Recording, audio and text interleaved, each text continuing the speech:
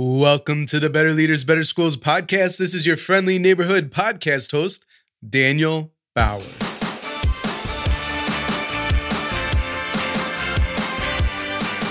Better Leaders, Better Schools is a weekly show for ruckus makers. And what is a ruckus maker? A leader who has found freedom from the status quo. A leader who makes change happen. A leader who never, ever gives up. When was the last time you've done something so unexpected it brought a smile to everybody in your community? I'm talking parents, teachers, staff members, students. As a leader of a school or district, you, ruckus maker, have a unique opportunity to do something special, maybe even every day. Every day could be exhausting. But what I want you to think about is the power that is inherently inside every single moment that we sort of just take for granted. In today's conversation with one of my friends, Amy Platt shares how she did just that. How did she do it? Well, this story takes place with a holiday that happens every single year.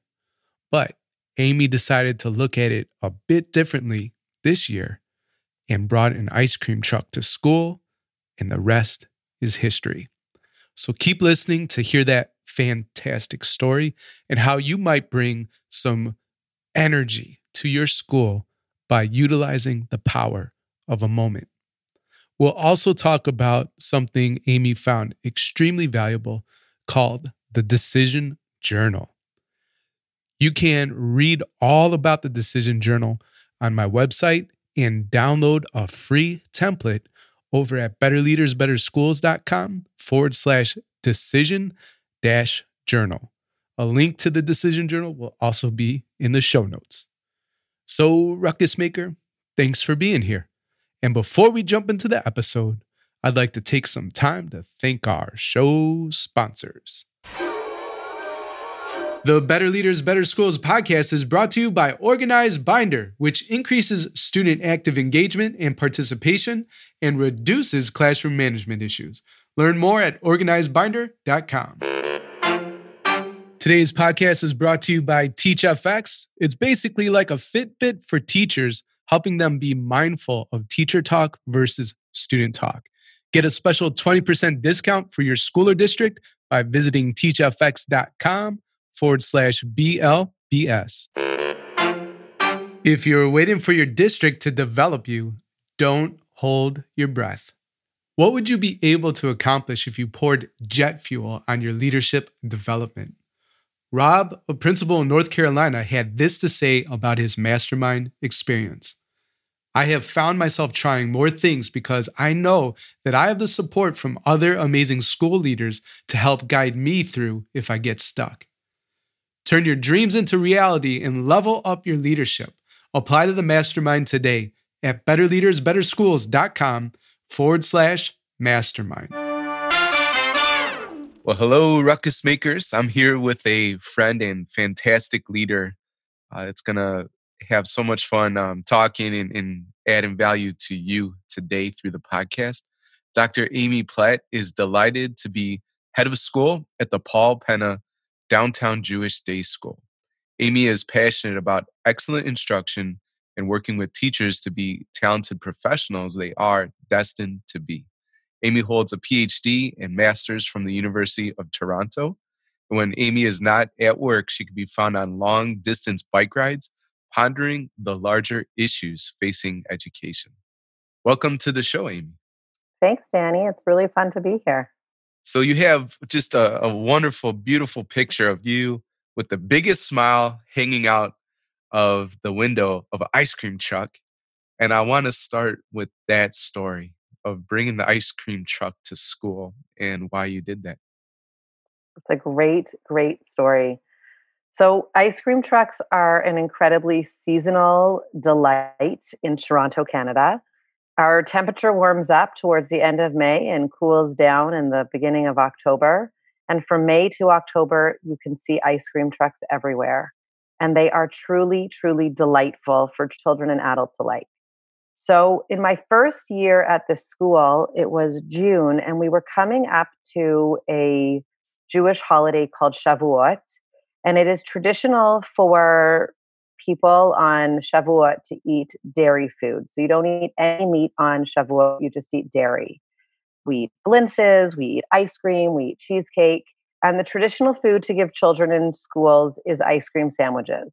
So for, the 20 years the school was alive, every Shavuot, the children would get ice cream sandwiches in their classrooms. And I felt that we had an opportunity to do something really fun and different and special to mark the holiday, partially because it was my first holiday there. And it was early June. Sometimes Shavuot falls in early May, but this was early June, so it was warm enough to do this. So I suggested to our parents association and to our school program coordinators that we get an ice cream truck. I thought it was a bit of a wacky idea. I wasn't sure what everyone would say. And they thought it was a great idea. Our parents association agreed to pay for it. It was probably about $250 or $300 more than ice cream sandwiches for the class. And so on that June day, we brought that ice cream truck and we pulled it into the only parking spot around the building. I had to work with my building manager to allow the ice cream truck to back up. I actually bribed her by telling her that after the children got ice cream, every staff member in the building would have a 20-minute window to come and get ice cream. We gave ice cream to all of the nursery school students in the building who aren't part of our school, but are definitely our pipeline. And that was super fun. And I was holding the door as the children were running down with glee as they saw the ice cream truck. We had this complex schedule to get, 160 kids and their teachers ice cream in a 35-minute timeline. And I thought to myself, I could hold the door or I could give the ice cream. Who wouldn't want to be the person who gets to give the ice cream? So after about the third class, I jumped into the ice cream truck and I worked in tandem with the ice cream truck driver and I handed out ice cream. And those smiles were unbelievable. The kids were so excited to choose and to get and to enjoy, and the teachers loved it. So when Shavuot came back again this year, the question was, do we do ice cream truck again? Do we do ice cream sandwiches? What do we do? We ultimately decided against a second ice cream truck because we didn't want the kids to get into the habit of expecting something big and special. We really wanted that to be a standout memory in their time. Remember the time the ice cream truck came to school. And so we rethought it and we did another wonderful thing that was a little bit of ice cream sandwiches, a little bit of ice cream sundae, a little bit of welcoming the third graders up to the upstairs where the fourth, fifth, and sixth graders live so that they would get a sense of what life is like upstairs. It's a big move for them. And we played with ice cream again. We've decided that we're not going to take ice cream as routine or for granted. And each year we'll think about how we can really leverage the ice cream into a memorable moment. Speaking of moments, that really reminds me of that book we read, The Power of Moments. And you really leveraged, having the ice cream truck, amplifying the value of the holiday and doing something special that will be forever in the minds of those students. I wonder too if it's something maybe that you bring back just once through their tenure, at your school. And I love that you had the strength to say, okay, it's not every single year, right? Because what's the value of doing it big and bold every time? There might be a cost related to that, and you critically thought about it. So that's interesting. Ice cream stories, ice cream trucks. What a wonderful, wonderful experience. Yeah, it was great. It was really, really great. Everyone loves ice cream. That's a sweet story, but I'm wondering if we can turn to one that's maybe not necessarily very, very challenging, but I know that you shared in the intro call a metaphor of what you learned about climbing a big hill on your bicycle. Yeah. And I know that you love to go out on long bike rides, but this does also illustrate some leadership principles. So can we go there? For sure. So, I think it's important to start at the beginning of my bike riding journey. When my son was in JK, he made a best friend, as lots of little kids do in JK. And one of the things that allows me to do the kind of work I do and work as much as I do with as much passion as I do is that my children are at school with me. And so when my son was in JK, he made a little friend, and that little friend was in my charge because I was a vice principal for this group of children. And I met his mother. This little boy was a really spirited child, and I had lots of interactions with his mother, and she really became my best friend. We're best friends to this day, and I think it's because of bike riding. So what's amazing about my friend is that, and what's so sad is that she was widowed in 2013 with a almost 3-year-old and a 1.5-year-old.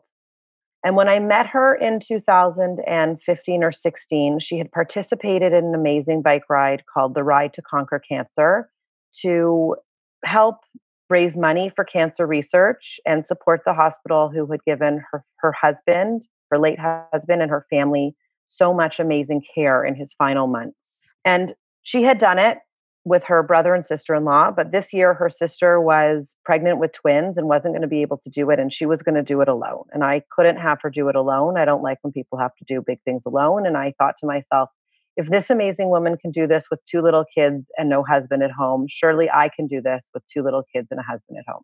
So I bought a bike, and she and I started training together. And for 5 years, we've done the Ride to Conquer Cancer together. I think that we've probably raised close to $100,000 in our small network. My husband ultimately joined in, and for us, that started a passion of cycling, which was exactly what we needed to get us from ski season to ski season, because really what we love to do as a family is ski. Anyways, all that to say, this year on the Ride to Conquer Cancer, the ride went down into a city called Hamilton. And that was our midway point, and people set up camp at the McMaster University in Hamilton campus. And the ride in was beautiful. It's there's one little hill. It's beautiful through the vineyards of Ontario, and you go down a lovely hill right into McMaster. But the problem with going down a lovely hill is that, what's the problem, Danny? You have to go back up. You have to go back up. And getting 5,000 people up a big hill is a challenge. So the organizers of this ride planned the route really nicely to go up a really gentle railway trail that kind of went in and out and in and out and meandered up the big hill. And so I was set to do that. I was following my husband. I was following the people. I was following my perfectly programmed bike computer. And when I got to this railway path, I noticed that my husband and the 5 or 6 people we were riding with and my bike computer all went the other direction. So 5,000 people are going up the bike path, the gentle bike path, and my 6 people and my bike computer are going up the steep 1.5 kilometer long hill. And I have a big decision to make at this moment. Do I follow my computer and my people and take the challenge of the big hill? Or do I do what I know I can do, which is meander up the bike path in a crowd of people? And if you know anything about road cycling, there's nothing worse than being on a bike that's supposed to go fast behind people who are going slow. So I dug deep and I started cycling up this very, very big hill. Actually, halfway up, you have a lovely, lovely view of the city of Hamilton and McMaster campus. So that was a halfway bonus. And when I got to the top of the hill, my group was patiently waiting for me, and I had a sip of water, and I then had a long flat to think about what I had just done. And I was really proud of myself. It was a hard and unexpected hill. It was the beginning of our season. And what I remembered in that moment, or what I came to in that moment, is that our moments of greatest growth and strength often come in the times of greatest struggle. So the hill was really hard, but I am literally stronger rider and metaphorically and mentally stronger rider because I did that hill. And I know the same is true of leadership, that not all moments of leadership are ice cream trucks and ice cream cones and big smiles on a sunny day, that we have a lot of big hills that we have to climb, and they're not always expected. And sometimes there's an easier route to go. But our organizations and ourselves aren't going to have the same amount of growth if we don't strive for those big but attainable hills. I have been clear with my husband that if and when we ever go to Europe, there are hills that will never be attainable to me, or they'll only be attainable with an e-bike. In which case, I remind myself that sometimes there are huge hills that we have to climb that might not be attainable with just our own pedal power. But there are other tools in our kit and other resources around us that we can use to still get up those hills. So I've learned a ton from endurance cycling and hill riding that gets me through my day every day.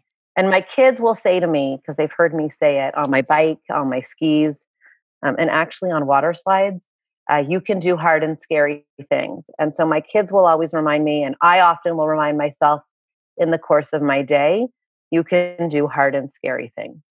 Thank you for sharing that story. It reminds me of one of my favorite Seneca quotes now, which is basically, I judge you unfortunate because you've gone through life without any misfortune. You've had no opponent, and nobody knows what you're capable of, not even you. Yeah. And that was an important quote for me to get into my heart because I don't like going up the challenging hill. Yeah. I like doing the meandering path, and I like it too easy sometimes. Mhm. But now with that quote and experiences in life, just like you mentioned, learning that they do teach you the biggest things, I look forward to what those big hills will teach me. Right. And endurance riding and big hill riding isn't for everyone. So, you've moved across the ocean with only Miriam, right? And had to create a life and a social network and a work Yeah. that works there. To me, that's a huge, huge hill. So it might not be your pedal power, but it is definitely your mental endurance and your creativity that allows you to live overseas away from family for multiple years at a time. So it's just where people find their hills, but look in your life for your hills and see how that can metaphorically relate to the way you do your work, the way you engage in work life quality or work life balance, the way you parent, Mm. the way you're married. I mean, all of those things can be great hills, and just finding the place in your life where you know you can go down them or go up them is Mhm. is real. I have to pull something out of the story that you shared. I may have known this about you, or I might just have learned it for the first time. But I think I heard you say that your kids hear you say something that I can do hard and scary Mhm. things. So did I one, did I hear that correctly? And two, if I did, that's because this is something you're saying out loud. Is that right? Am I getting it correct? There's two things my kids say. So I'll talk a little bit about hard and scary things. They also will say to me, "Mom, or the want will pass." So when I walk by a store window and I say, "Oh, that's a really nice dress. I think I'm going to go try it on." My daughter will look at me and say, "Mom, the want will pass." So that's really sweet. The other thing my kids repeat that I say and my husband repeats, and I'm now finding some colleagues who are saying it to me, is you can do hard and scary things. So for me, this is a personal mantra. I use it when I'm going down steep ski hills. I use it when I'm riding up steep bike hills.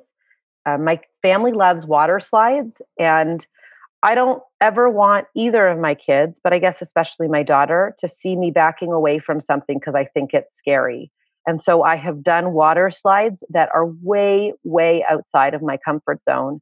And I literally will stand out in that water slide. If you've ever seen the videos of the water slide where the floor falls out from under you, I will I stand. haven't, but Yeah, that sounds terrible. terrible. You go into this chamber and then the door closes and then you count to three and then the floor falls out from under you and you just drop. It's very scary, but I can do hard and scary things. And so I know that I can do that. And it transfers into work. Last week, over the Canadian Thanksgiving weekend, we did some ropes courses with our kids. And I definitely heard my daughter while she was, 25 feet up in the air going over these rope and wood blocks. I mean, we were harnessed in, we were totally safe. But saying you can do hard and scary things. I can do hard and scary things, and mom, you can do hard and scary things. And so we said it back to each other. It's really a great mantra that we all have. Everybody should have something like that. Confidence is 100% tied to what you say to yourself. And far too often, I don't know if the ruckus maker can relate. Maybe you can, Amy, but that thing we say to ourselves, even out loud, is not very Hmm. helpful, right? Why'd you do that? You're so stupid, or, whatever. But to be able to repeat, I can do hard and scary Hmm. things, and doing that consistently is such a generous gift, and that you're giving it away too, Hmm. to your family. Hmm. I really love that. Thank you. Amy, let's pause here just for a second to get a message from a sponsor, but we'll be right back. Great. Better Leaders, Better Schools is proudly sponsored by Organized Binder, a program which gives students daily exposure to goal setting, reflective learning, time and task management, study strategies, organizational skills, and more. Organized Binder's color-coded system is implemented by the teacher with the students, helping them create a predictable and dependable classroom routine. Learn more and improve your students' executive functioning and non-cognitive skills at organizedbinder.com. The Better Leaders, Better Schools podcast is brought to you by TeachFX. TeachFX is a research-driven app that uses artificial intelligence to give teachers feedback on the balance of teacher talk versus student talk. Their use of open-ended questions, wait time, and equitable classroom dialogue. Learn more and get a special 20% discount for your school or district by visiting teachfx.com/BLBS.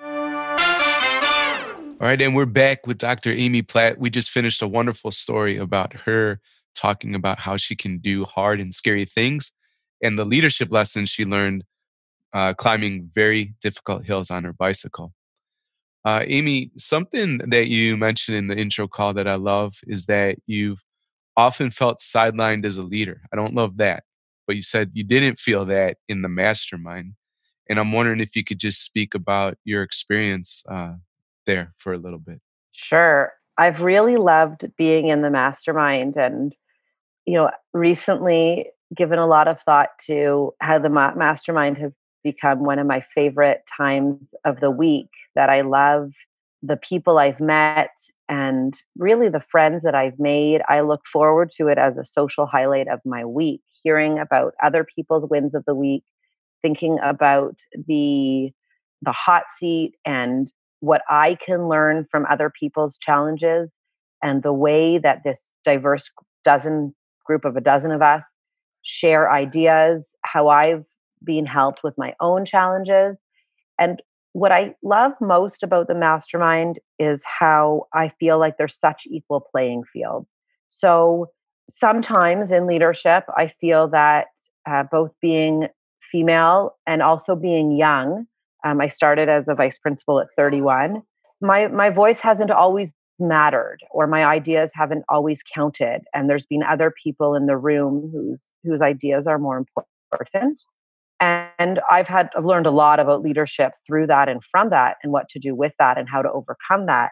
But in the mastermind, I never feel that way. I feel that gender doesn't matter, race doesn't matter, sexuality doesn't matter. It just doesn't matter who you are, because we've all come to this with our best intentions and our most generous assumptions about people. And we're just there to learn and help and form friendship. And so I have found that to be a really remarkable highlight of my week.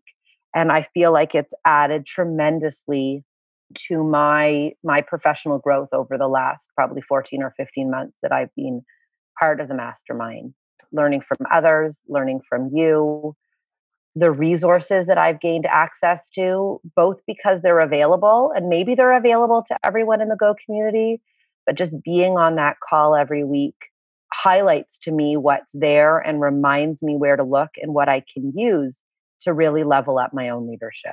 I appreciate you sharing a bit about your experience in Ruckus Maker. If you are wanting to apply or to check out about all the value of the mastermind, go to betterleadersbetterschools.com/mastermind. Well, Amy, let's finish up our conversation. You knew these questions were coming. What would you put on a school marquee around the globe if you could do so for just a day?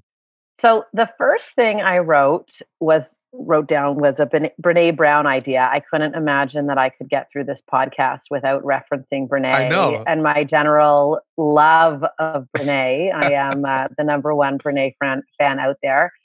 So I took a quote from her book, Braving the Wilderness, which is a Mm, wonderful book about how we really get to know ourselves in this complicated world. And what Brene says in that book is move in, people are hard to hate close up. And in a mm, world right now that is really quite driven by divisiveness along arbitrary lines, I think it's important that we remember to move in, people are hard to hate close up.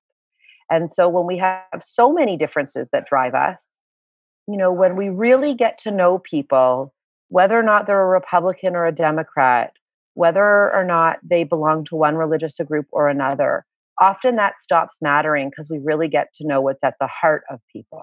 And so for that, I would want everyone to remember move in, people are hard to hate close up. But then we talked about this idea of I can do hard and scary things. And so I wonder if really what yeah. I'd want to put on school marquees is I can do hard and scary things and you can do hard and scary things, because I would want, faculty, families, students, drivers bys, custodians, cafeteria workers to remember every day that they can do hard and scary things. And those challenges will make them better. Both messages are BLBS approved. So we'll give you two Mhm. days with marquees around the Thanks. world.